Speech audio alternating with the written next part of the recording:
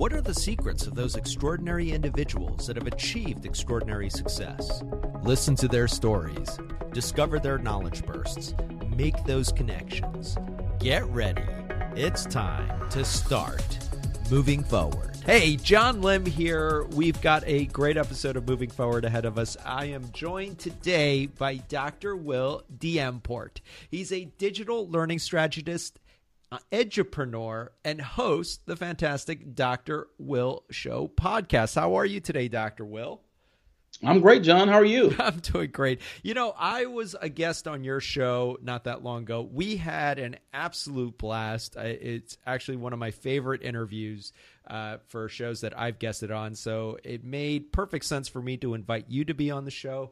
And I'm so excited to have you share your story this time, since I shared mine on your show. So, Will, tell us a little bit about your background and what you do. I am, I guess, day job. I'm an instructional technologist with a K through 12 school district. And in that role, I help teachers understand what going digital means and actually implementing the tools that we have in our district. We are a one-to-one Chromebook school district in many of our schools. I also write for EdTech publications, and I host a podcast and do some consulting. Oh, that's fantastic. So talk a little bit about what that looks like for educators getting into the digital space. Well, it's really different because, you know, like all industries around the country, you have a lot of technology coming in, and not everyone is prepared for that sort of disruption of, you know, traditional teaching and learning and leadership, et cetera. And for some teachers, you know, it's just a difficult transition for them to make. And quite honestly, they will tell you that they refuse to use the technology. I was curious about that. I mean, what do you find that there is a lot of initial resistance, at least from educators, to really go into the digital space? Yes. You know, normally you'll have like that sort of three groups of teachers. You'll have that first group. They're ready. They're excited. They're not afraid of technology, and they're going to go for it. Right. And you have that middle group. They're kind of sitting back, you know, just surveying the land and seeing how this thing is going to play out before they jump in. And then you have that group who they refuse to use the technology. Now, some have a philosophy of, I'm a great teacher. Look at my test scores. I don't need to use this. Why is this stuff here? And some, you know, the technology is just, they don't want to be bothered with it. They don't like to touch the buttons. You know, the computer is something that they don't deal with. Well, and for those who are in that third group, the ones who just really have the tunnel vision, I stick with, look at my test scores. I don't want to branch out into this whole other area. How do you bridge that gap? What do you say, and what does the conversation look like when you engage with that group? Some, I try to show them the win. And what I mean by that is, okay, let's look at your assessments. Let's create a test using Schoology. And for our listeners who may not be familiar with it, what is Schoology? Schoology is a learning management system. Okay. And it allows teachers to actually create online courses. And so we have adopted it. We are on our 6th year with it. Okay. And so what I try to do is, okay, let me show you the win. Let me show you how you can create a test that can be self-graded, where you don't have to even worry about grading 120 papers, or 120 tests. This thing is going to do it for you. For some teachers, that win is enough for me to say, okay, let me show you something else. And ease them in. But for some, they still refuse. And for that group, I don't bother with them. I'm not only fight so many battles, right? Yes, because, you know, I'm not an administrator, so I can't make them do anything. And quite honestly, that's something that I had to learn with my job, because we had very high expectations for when we went one-to-one. And we were talking about transformation and personalized learning and, kids creating projects and doing all of these things. And I went in just gung ho, trying to push it. And when I, got the pushback, I started to get upset and angry and frustrated. Sure. And I didn't like my job. And then I just realized you can't make grown people do anything. So either they're going to do it or they're not. Yeah. And me not being an administrator, I can't put that sort of weight on them to use it either. The only thing that I can control is my actions. Yeah. And so I had to figure out how on my end am I going to play the game. Yeah. And so that's when I decided I have to show them the win-win. And if I can do that, then hopefully, year 2, year 3, we can get into that transformational point. But right now, I just got to get them in the game. Yeah. Yeah. No, I hear you. And that could be tough, especially in a traditional field like education. But one of the things that I love about what you do, Will, is that you don't just confine yourself to one school. You launched a podcast, and I would love for you to share with our listeners what inspired you to launch a podcast.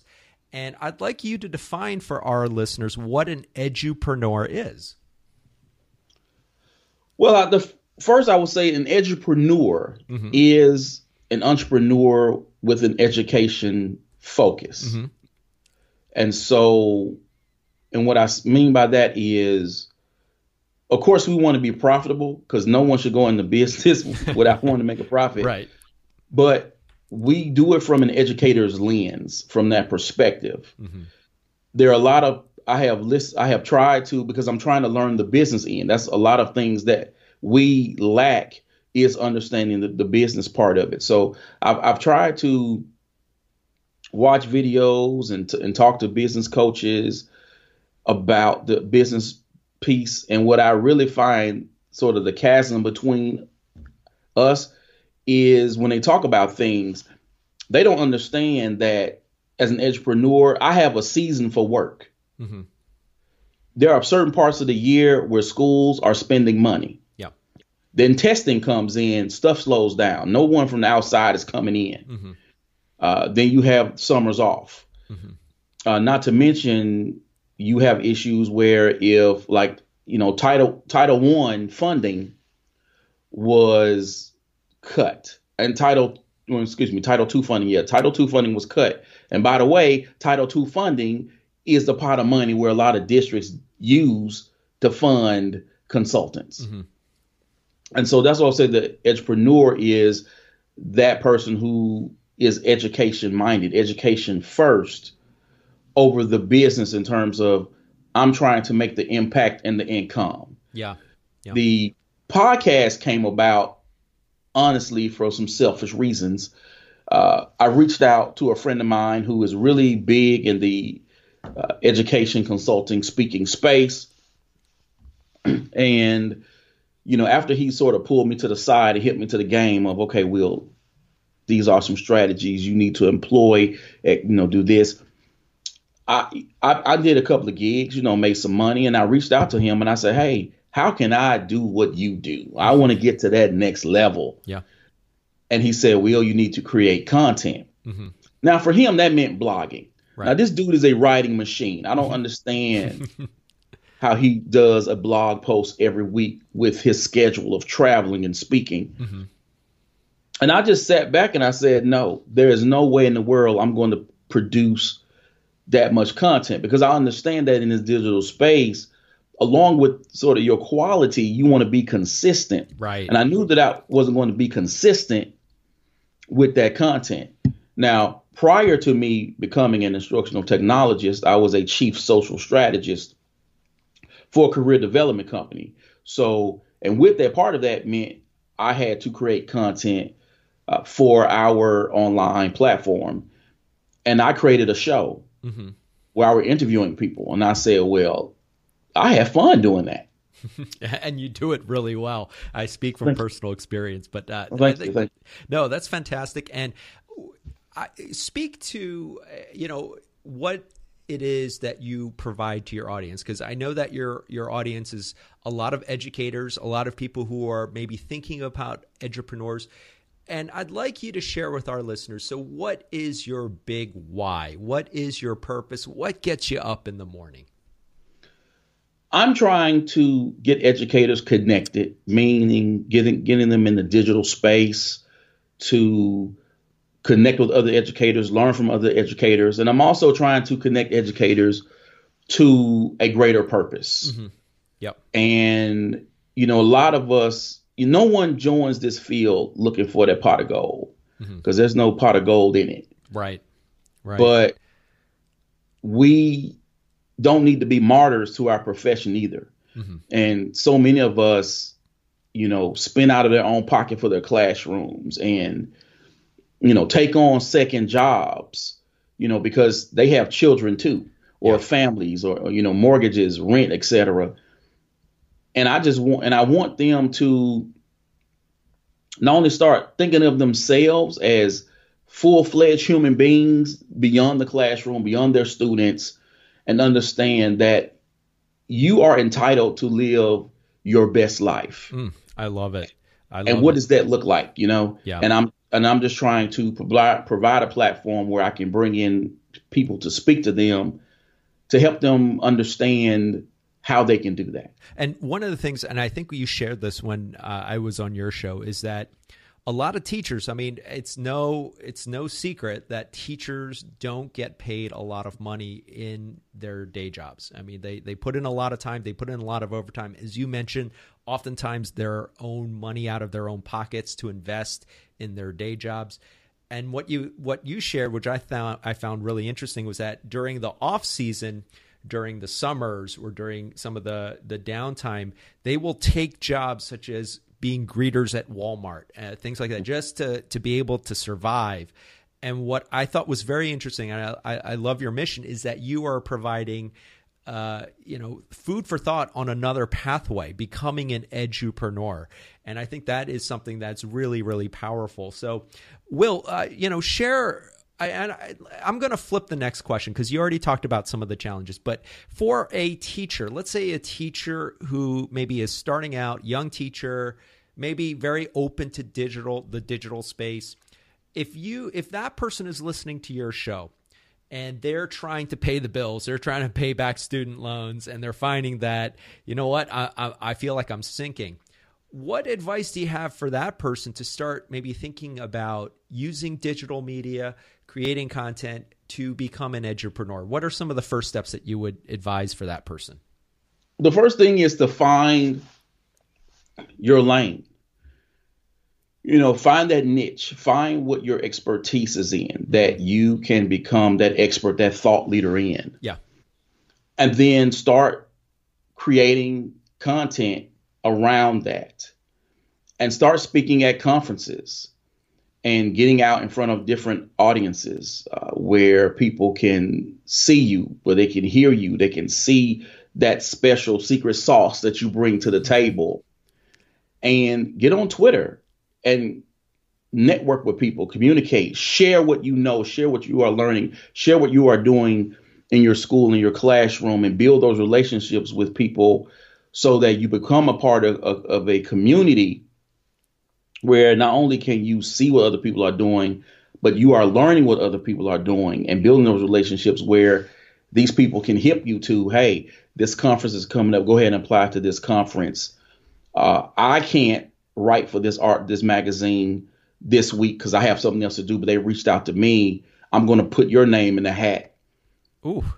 Make those connections, because too many of us give away stuff for free, literally. And can you, because I first of all, I love what you're sharing. You are dropping so many knowledge bursts already, but let's break this down a little bit. So one of the things that you talked about was the secret sauce. So for a teacher, can you share an example of a particular specialty or skill that you've come across in a teacher that is extremely valuable, that they may not even realize is valuable content?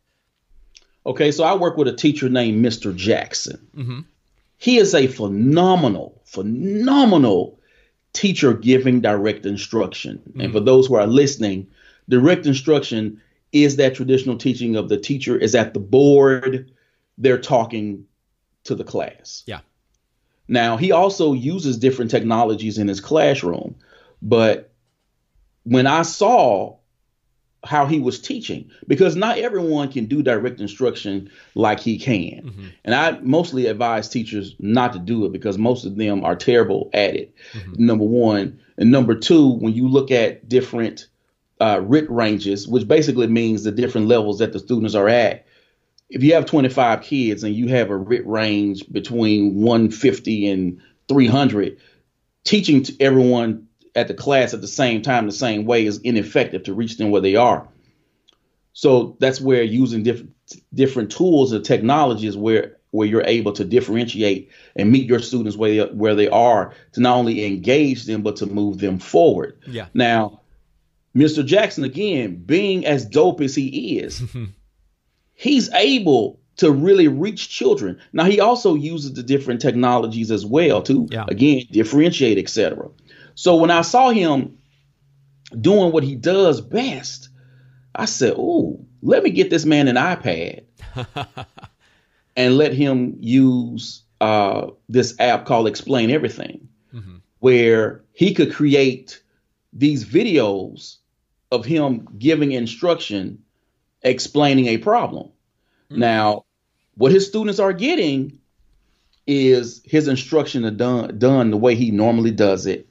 They're hearing his voice. It's being explained the way they see it every day. Yeah. So while his secret sauce being he's phenomenal at direct instruction, now when you're using these apps, you can create tutorials. Yes. That you can start to sell those tutorials to other teachers who may use them in their classes, but parents who want those tutorials for their children. Oh, I love it. I love it, because and so that's my you're thing. Integrating scale. You're also crowdsourcing best practices from someone like a Mr. Jackson, whose style can benefit a teacher who's maybe hundreds of miles away. And so I love that you're bringing this into the equation. So I think moving forward, listeners, that you are getting a real taste of what an edupreneur is. Now, there are two other things that you hit on that I really, really would love to unpack. So you talked about getting exposure to conferences, speaking at conferences. Now, for a teacher, let's take an example like a Mr. Jackson. How would he get connected to a conference and start speaking about what he does best? Well, normal education conferences, they on their websites will have announcements of this upcoming conference will be at this date, at this time, in this area. Mm-hmm. If you want to present, fill out a proposal. And then, of course, on Twitter and LinkedIn, those announcements come through as well. Yeah. So as a teacher, you just put together a proposal, and they have, little templates of what they're looking for. And you put together the proposal and always do it from, again, what you do best. If you're terrible at blended learning, then don't present on blended learning. Right? And if this conference focuses on blended learning, that may not be a conference for you either. Yeah. So, find that conference that in terms of content fits what you do well, fit what you know well, and then find, again, that secret sauce, that extra special that you can bring to that conference. So sticking with Mr. Jackson, if we were talking about a math conference, Mr. Jackson can talk about how he uses technology tools in his classroom to remediate, to enhance his learning, as well as differentiate different students at different levels. Mm-hmm. And he has that background. Yeah. He can talk about using Schoology, a learning management system, in his math classroom, and how he uses that to further his learning in his class. Yeah. So that's what you want to do, is to find that space, because the great thing about these conferences is not only are you able to learn and engage with fellow educators and see what other educators are doing and share what you are doing. But you have people who write checks at those conferences. And there you go. I mean, so it sounds like, well, the key here, it really starts with finding those opportunities, and it sounds like that they're out there, and really putting yourself out there, just taking that extra step to not just be a passive attendee, but maybe put yourself out, move a little out of your comfort zone, and share your expertise front and center on stage. Mm-hmm. I love it. All right, one more thing, and then we'll move to the knowledge burst session. You're already sharing some great knowledge bursts. You mentioned Twitter, and I've become a big fan of Twitter over the last year or so. So talk about that for an educator, why you recommend that they get on Twitter. Twitter is the best PD you will ever find. PD? Can you professional development? Okay, professional development. Okay, it's going to be the best you'll ever find. And you look, you could be just a guy working in corporate America. I say the same thing, because normally organizations, including schools, will give you PD, professional development, that they want you to have, and you sit there in that room with a consultant, and you're just going, And a lot of times that does not fit particularly you.